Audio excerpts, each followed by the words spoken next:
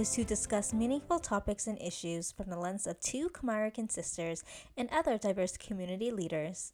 Today's topic is Navigating Adversity as a Queer Viet Khmer American with Randy Kim, producer of the Banh Mi Chronicles. Welcome back to the Two Khmer Sisters. We are Jasmine and Melissa, your co-hosts. And today, we are excited to speak with a very special guest. It is my pleasure to introduce Randy Kim, who is the host, creator, and producer behind the APIA-centered podcast called The Banh Mi Chronicles. He is also the co-host and co-producer of Talk Stories, an Asian American, Asian diaspora live storytelling show with Dr. Ada Chang. In addition, he serves as a board member with the National Cambodian Heritage Museum. Randy identifies himself as being part of the queer Southeast Asian American, specifically Vietnamese and Khmer communities. Please welcome Randy Kim. Well, hello. Well, thank you so much for having me on today, and congratulations on your the recent launch of your podcast. So great work on getting that jump start. It's amazing that we're starting to have more Khmer Americans emerge in the podcast platform. Thank you, Randy. And Thank you very much. Yeah, it's nice to finally talk to you and not just over direct messages. I know, right? Yeah, and we're really excited to get to know you better. And thanks for taking the time to be on our podcast today and your willingness to share your personal story with us and all our listeners. Are you currently located in Chicago, Illinois? Yeah, I'm located in the Chicagoland area, so I currently live outside Chicago. I grew up in Westmont, which is about a good 40 minutes away from the city, and then I had lived in Korea for 3 years from 2009 to 2012 as an English teacher, and then I came back right after my mom's stroke, and then I had lived in the Chicago Rogers Park neighborhood, which is up on the north side. I recently moved back to Westmont, my old childhood home, because both of my parents are disabled, and so it's so they need me to be more present for them, and I'm glad for that, and also especially during the time of the pandemic. That's so sweet of you to return home and take care of your parents. Yeah, for sure. But yeah, Chicago is a unique place. It's a place that I consider home to me. It's also home of many amazing APIA activist folks. The Khmer community is not as large. It's a lot smaller than, say, Long Beach or Lowell, Massachusetts, or Philadelphia. It's a small, but it's a very tight-knit community. And we have the Cambodian Museum, which is the only museum that's dedicated to the Cambodian culture and the history of the genocide outside of Cambodia. To the credit of Ada Chang, who has done storytelling, and to our current board members who have come into the museum to bring in a different level of voice, a younger voice to the table. We've had people who have come into our events the past few years saying, this is my first time.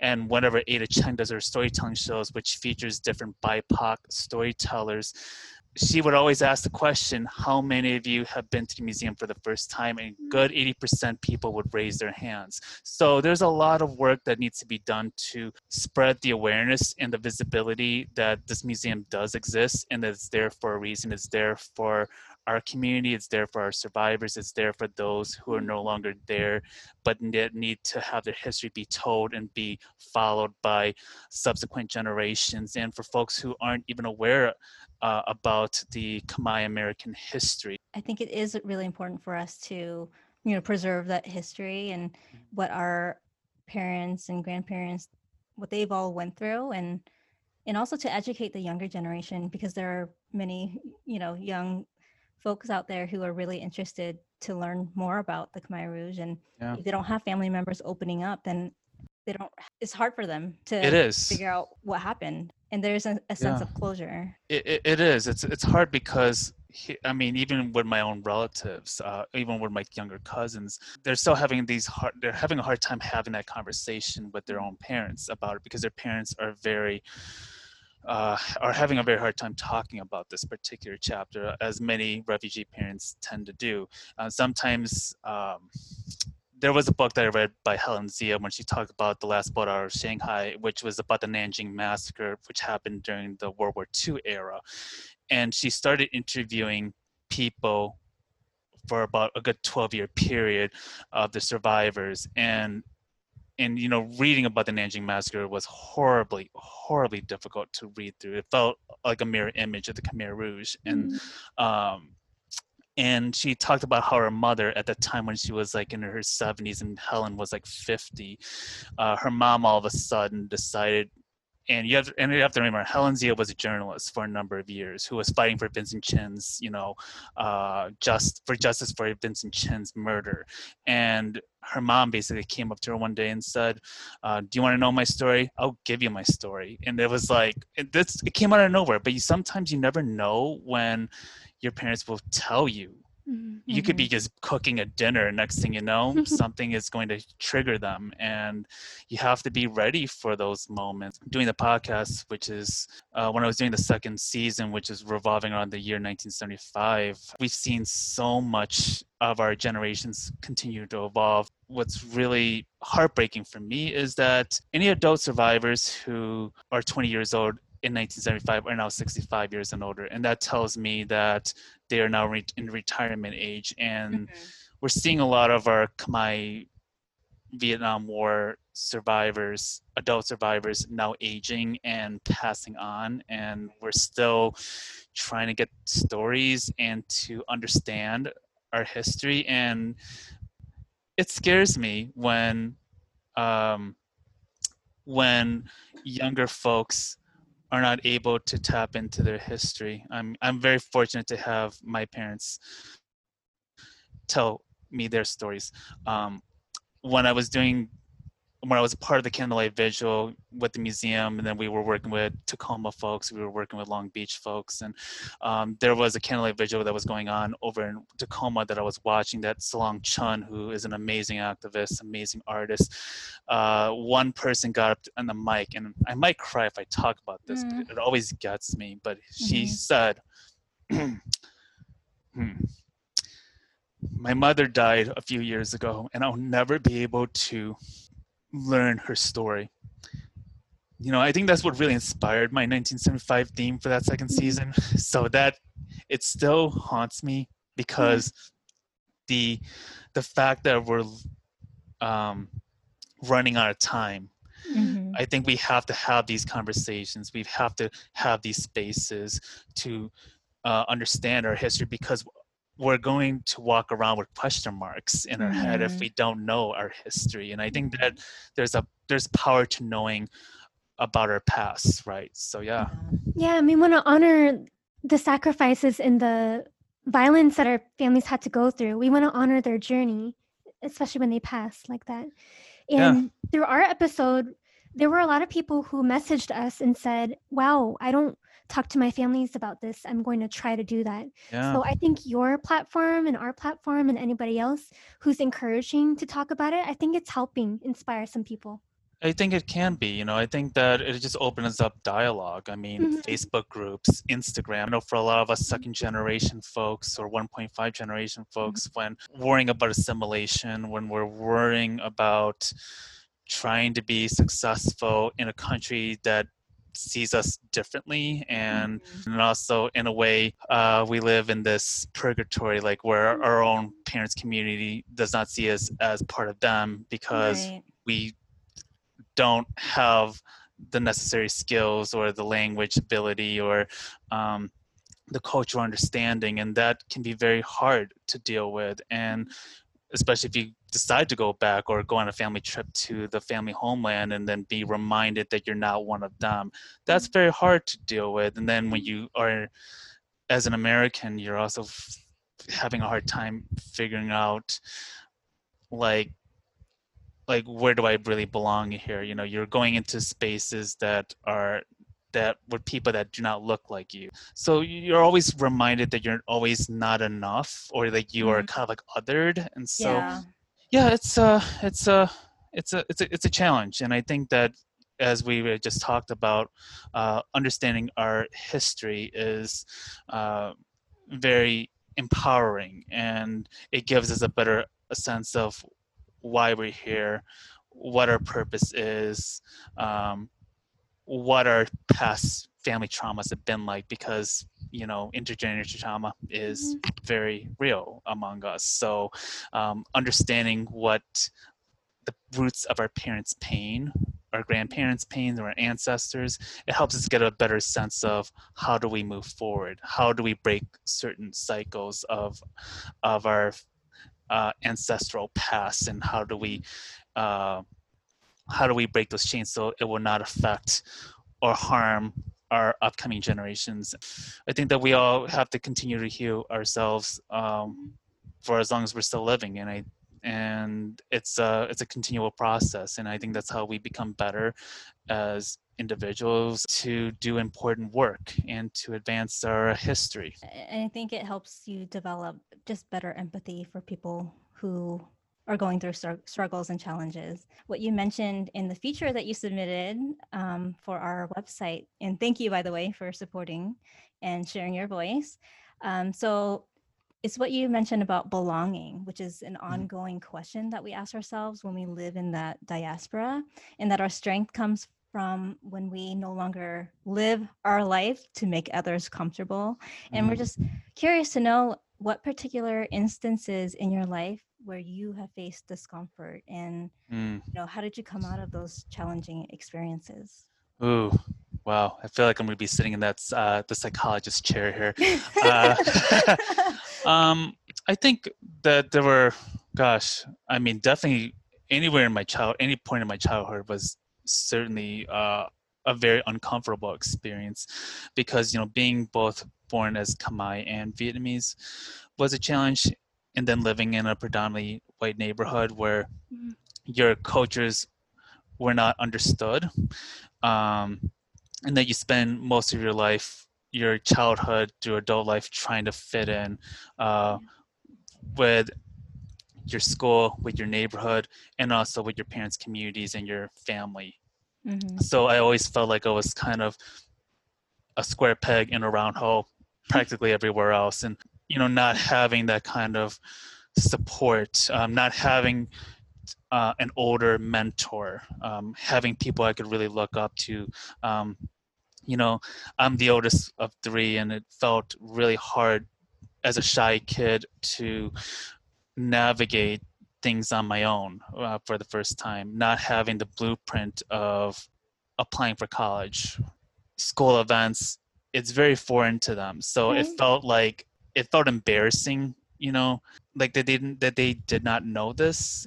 It felt embarrassing for me because I don't want my classmates or my friends to know about. So I kept my life very private. I only had very few friends, growing up, and the ones that were closest to me were the ones that actually got to see my parents, because I did not want anyone to notice anything that's very foreign, that's very different about me. So yeah, I felt I definitely felt that struggle to belong anywhere else, and no matter how hard I tried to disguise that or try to minimize it, it felt like I was always in hiding. Once I had gotten away from Westmont, I started realizing that there were different communities.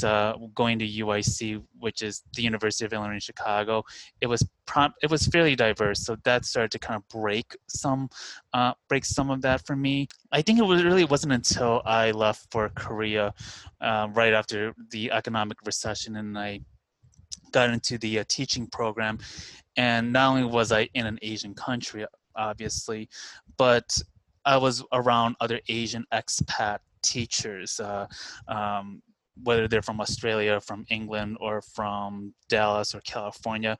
I actually felt for the first time I was around groups of other Asian Americans, which I had not been around for the first 25 years of my life. Wow. So it felt like, I was around other Asian people, but the problem was that around my dad's communities, it was always comparisons. It was about, oh, this kid got straight A's. What about you? So it got me away. We've definitely experienced that growing up too. It's painful, right? It's it's traumatic. You have to live up to their expectations, and living up to their expectations, and the fact that your desire for love has to come from your success, and when you fail at it, you don't deserve to be loved. And that's a Mm-hmm. powerful, that's a very, that had a lot of effect on me, my Mm-hmm. desire or my fears of being loved, because I felt like it had to be attached to uh, my efforts, Right. um, my efforts to prove Like that your I'm worthy. A's. Yeah. Yes, yes, that I'm worthy of a person's love. Mm-hmm. Based on how smart I am. When I would eventually come back to Chicago, that I really need to be around Asian community members, but more specifically with LGBTQ Asian folks, which back then I was not fully out. But then having that community helped to go even further about my own Mm-hmm. intersectional Mm-hmm. queer API identity. And we wanted to just better understand the queer community, which is, as you Mm. mentioned, the community that you identify with. And I feel like, I guess it's a term that not many people know of, because we've heard of LGBT. So what does it really mean to be queer? I think queer can mean obviously more than one single narrative for me. I identify more closely as it being a gay person, but I guess there's fluidity, but there's also a political side to being queer as well, in terms of how I feel about my own gender, how I feel like nothing is ever completely binary for me, how I view sexuality. Yes, I may be predominantly in love with cis men, or be with cis men, or attracted to cis men. Yet at the same time, I could also be attracted to someone who's trans man, who's a trans person, or non-binary. So I think part of the idea of queer is that it has more fluidity in that term. I think for me, I like to have something that has more of a flexibility, that's not Mm. pigeonholing it into one box here. Yeah. Yeah, it sounds like it's Yes. more inclusive. Yeah, I was going to say Yes. that the labels make it boxed in. Like you are this Right. thing, but it's important for people to have freedom with their sexuality and the way they appear, the way they dress. Yeah, and we're curious to know, what has your journey been like being queer? How did your family respond to that, and friends? How did you gain confidence in yourself during this time? As I mentioned, like growing up in Westmont, in a predominantly white neighborhood outside of Chicago. When I grew up, I'm 37 years old now, to give you a better context. And as a kid, the AIDS, HIV era was very loud and visible, and also Mhm. the stigma was very severe too.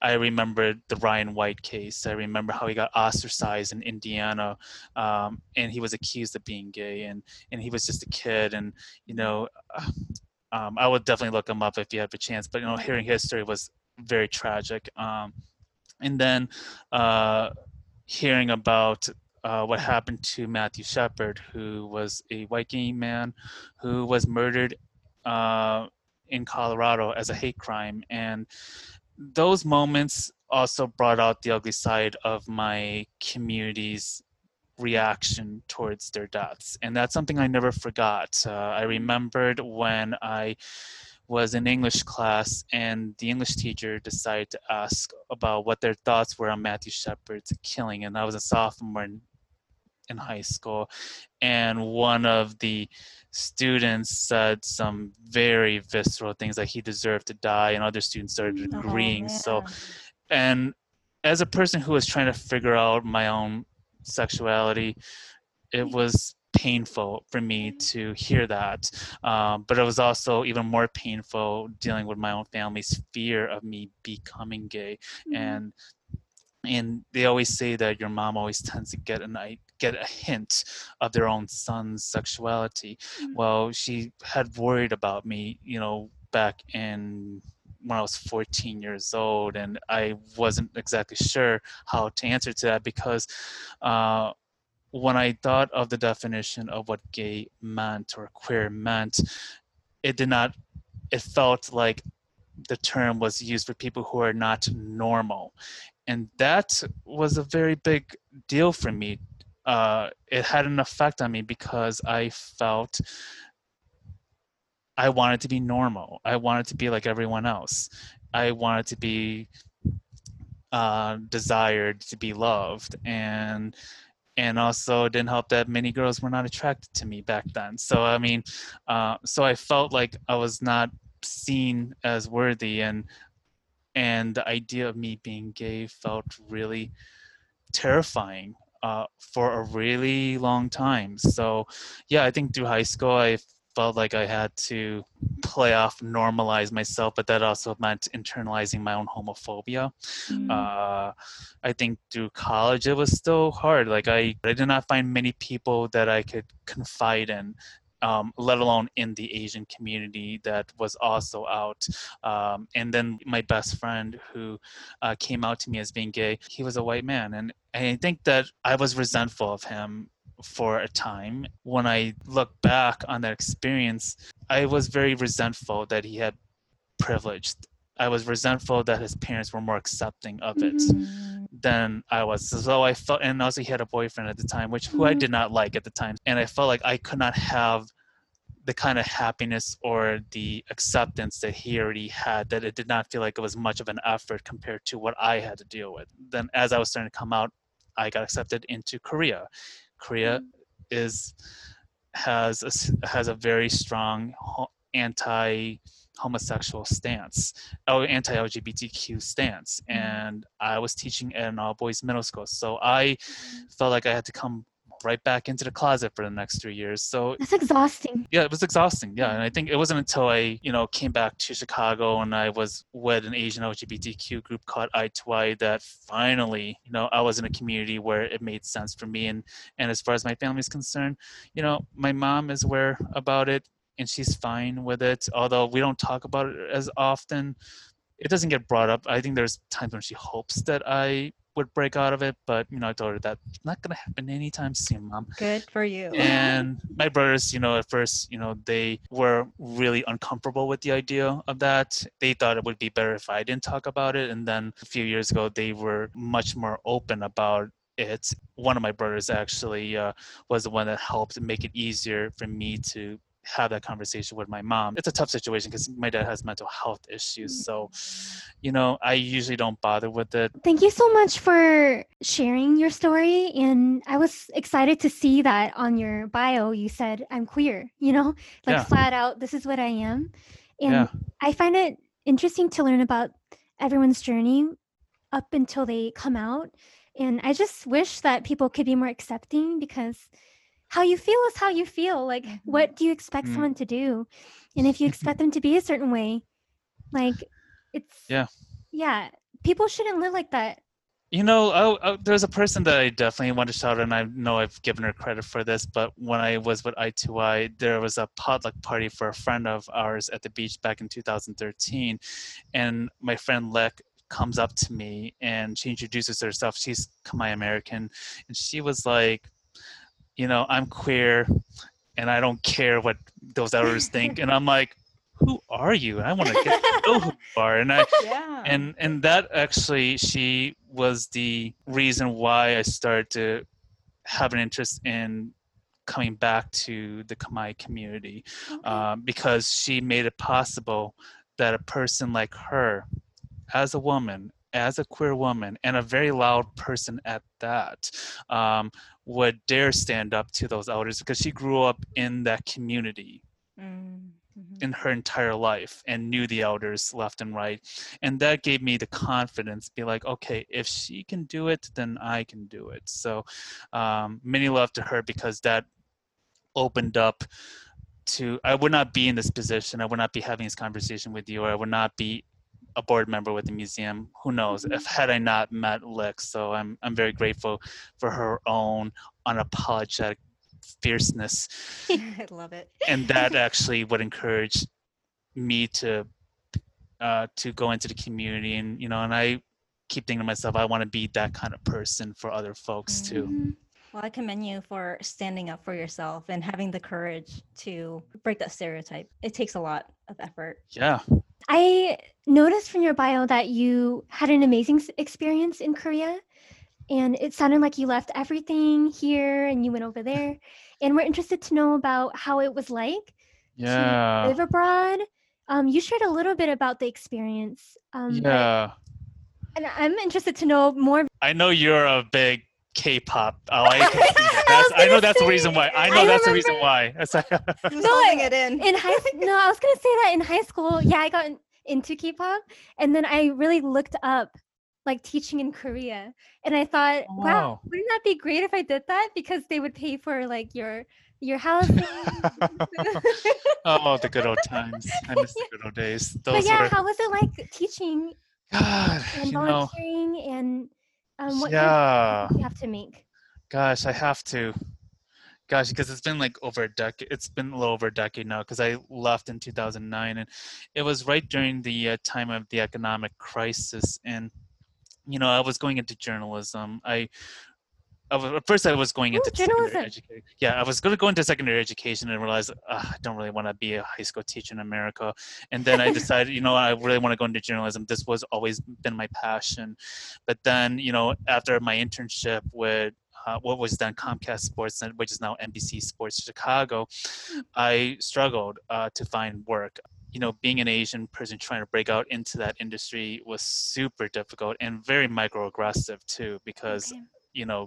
going through all that was when you're in a sea of upper class white people and I'm the only Asian person who comes from a refugee family, there's already a disconnect there. So and then the economy collapsed, so all the places I was trying to apply to, I just could not break in at all for the next year, and I felt really defeated. And then there was the idea originally of teaching abroad. I think it was my friend Karen. One day, I was very depressed. I was crying on the phone, and I was like, I don't know what to do. I feel like a loser, and then she actually allowed me to stay at her place over like near Uptown, and to get my head for a few days. And when she came back, we had dinner. She talked about how she taught in Japan, and then later that night, I was like, huh, this is very interesting. This sounds kind of unique. And then I thought about looking into Vietnam because that was a place I had not been to, but I also felt like maybe I need to kind of get in touch with my roots. And then I found out that they had a preference to hire white people as teachers, as English teachers. Yes, there was that, and also I think that there was a lot of bias towards hiring Vietnamese Americans because part of me thinks it's because at the end of the Vietnam War that they saw the folks who left as traitors. So I think that also had to do it. I don't know if that's exactly the real reason behind it, but I can't help but feel that the history somehow intersects that. It still carries that. So I was like, oh gosh, I don't think I'm going to be able to get into Vietnam. And then one of the recruiters suggested Korea, and he started giving me this pitch about, this is kind of fairly new. The government program was looking to hire a number of expat teachers, and I was like, okay, this is very interesting. There's free housing. The salary felt really nice. I had not been out of the country. I had not traveled alone. Wow. Wait, was that And your I first felt like, Yeah, that was his first time, I think. Oh my goodness. yeah, it was my first time, and people, my family members, and my close friends are like looking at me like, okay, are you sure you're able to do this? And I think their doubt like really fueled me even more. And I was like, great. you know what? Yeah, it's like, you know what? Screw you guys. It's like for not believing me. And I felt like this, like I've already been getting rejected left and right. I've had, and also because like what next? Am I going to work as an administrative assistant for in my 20s? Like, no, I feel like at this point I need to have an adventure. I need to do something for myself. So I did take that chance to live in Busan, South Korea. Woo! Busan. Yeah, for those 3 years, I learned how to feel independent. I learned to have courage in traveling on my own, to navigate in talking with locals or communicating with locals whatever way I can, because I couldn't really speak Korean very well. I still keep in touch with some of my students. They're now, Aw. it's kind of crazy for me to say this, but the oldest group is 26 years old. Oh. That's hard for me to believe because I was the same age that I was already their teacher. So it's like, Oh. and I had one of them actually was on a business trip before the pandemic hit, but Oh. he actually visited Chicago on a business trip because he was working for LG, and I was so happy to see him. I mean, Mm. I was like, oh, this is so cool. It's like I get to finally see one of my former students. He's already now in his career, and he's in his mid That's 20s really now, which rewarding. yeah, and then he was very shocked that the waitress asked for my ID, which is great. I'm glad that I'm seen that way. So, but it also led me to a lot of wonderful friendships, and it really changed uh, the trajectory of my life moving forward. I'm really glad that you took that step to get out of your comfort zone and just immerse Yes. yourself in a different journey. I'm sure you've learned a lot from that, and that it's just really inspiring that you just left, and just decided to do that for yourself. Yeah, I think coming back out of it really gave me a sense of who I want my community to be and who am I going to go after. Where do I belong, or or what kind of space do I deserve to be in? So we wanted to learn more about the National Cambodian Heritage Museum and the Killing Fields Memorial. What are some cultural artifacts and stories that you'd like to share? We also have our healing arts program, and it's also coordinated by our very own Bunisa Bove. Bunisa is our resident artist musician. So there's dance classes, there's music classes, and she is a phenomenal musician, singer. She also has her own YouTube channel too. She also knows how to cook. Oh yeah, she knows how to cook up a good We'll meal be sure too. to check it out. She's basically our diamond of the museum. I mean, she has really brought so much of our history through music and dance and performance. So we do have our music programs. Ada Cheng, is a Taiwanese American.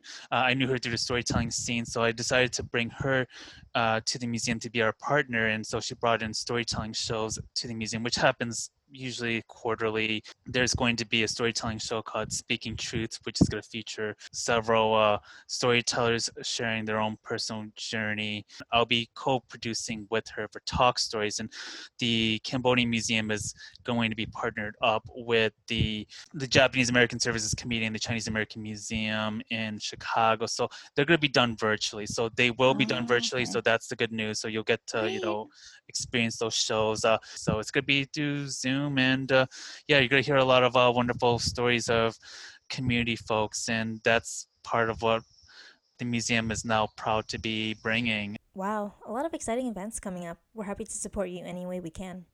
So, Randy, our next question is, what does it mean to you to be a queer Viet Khmer American? I guess to sum up the experience of being a queer Viet Khmer American, I will say this.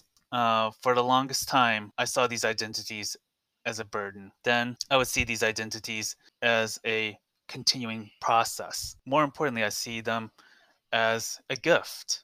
To go through the pain, the trauma of these identities, the rejection from your family, community members, the neighborhood that you grew up in, was especially painful, and it's something that never leaves you. To this day, sometimes I often question whether I'm still worthy, and that's something that I still fight with. While at the same time, I've also began to realize how many people in my community, especially around my age and younger, have evolved and continuing to shape up these new narratives that are now emerging, that have been silent for so long but now have a voice. And I take inspiration from that. I take inspiration that people who have been marginalized and silenced from outsiders and from within their own community are reclaiming themselves, and that is powerful. And so when I see myself reclaiming my identity, taking joy in my own identities on my own terms, there's power to that. I realize that those identities are not something that I hate anymore, but that I have embraced, that I have come to love, that I have come to see as invaluable, and as an opportunity for me to foster deeper connections with other community members who share some of the similar journeys and different paths. My identities as a queer Khmer Vietnamese American now, it's an absolute gift, and it's a gift that I cherish, and I want to say that I completely embrace it. That was beautifully articulated. And thank you, Randy, for sharing what it means to be living in these multiple identities. I think this will resonate with so many people. And we appreciate you for being vulnerable today and being brave enough to share your personal stories with us. And we're coming to a close. And our last question is a chance for you to promote your work, your podcast, any final words of inspiration, anything that you'd want to share with our listeners. I'm currently working on the third season of the Banh Mi Chronicles podcast. The Banh Mi Chronicles podcast is an APIA-centered podcast. The concept is breaking banh mi, which is breaking bread with other community folks of the APIA identities, and I've been interviewing folks from Chicago to nationally on stories about their upbringing, assimilation, second generation issues, and community empowerment, civic engagement. So I will be on my 1 year anniversary in October and finishing the third season. Congratulations. That's coming up. Yeah, what a blessing it has been. It's gonna be very hard because like comparing episodes is like comparing which child is your favorite. Like every episode is like my baby. The third season is themed Where Do We Stand? And what does that mean? It is talking with community members on issues of anti-Asian racism in the wake of COVID-19 to anti-Blackness and colorism in our own community in the wake of George Floyd and Breonna Taylor's murder, and also the upcoming election, and how to talk about these things in a more interconnected, personal way. So I've had a number of amazing guests. Kathy Park Hong, who wrote Minor Feelings in Asian American Reckoning. You need to read that book. It is a phenomenal read. Michelle Kim, who leads DEI initiatives, among others. There's going to be a few spoiler alerts, but keep an eye on that. As far as Talk Stories, you can follow us on Talk Stories, an Asian American Asian Diaspora Storytelling Show on Facebook. And you can also follow me at the Banh Mi on Instagram at BunMi_Chronicles. And you can find my page, the Banh Mi Chronicles, on Facebook. Feel free to follow me there.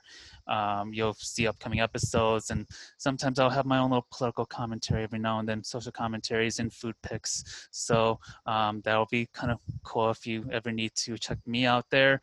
And what advice would I have?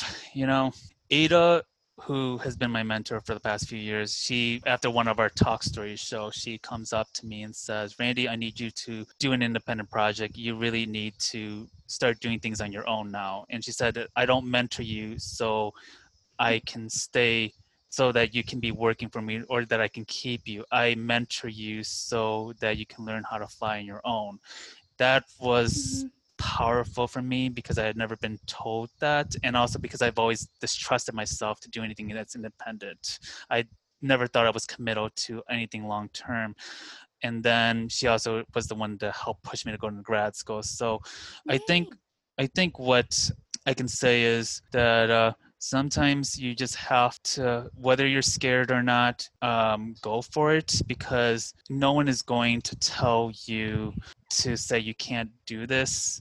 And what's stopping you is your own insecurities. You have to be comfortable making the mistakes, pissing off people along the way, but also be open to unlearning and be open to being receptive to feedback, because you need to have these moments in order for you to grow and to be better at it.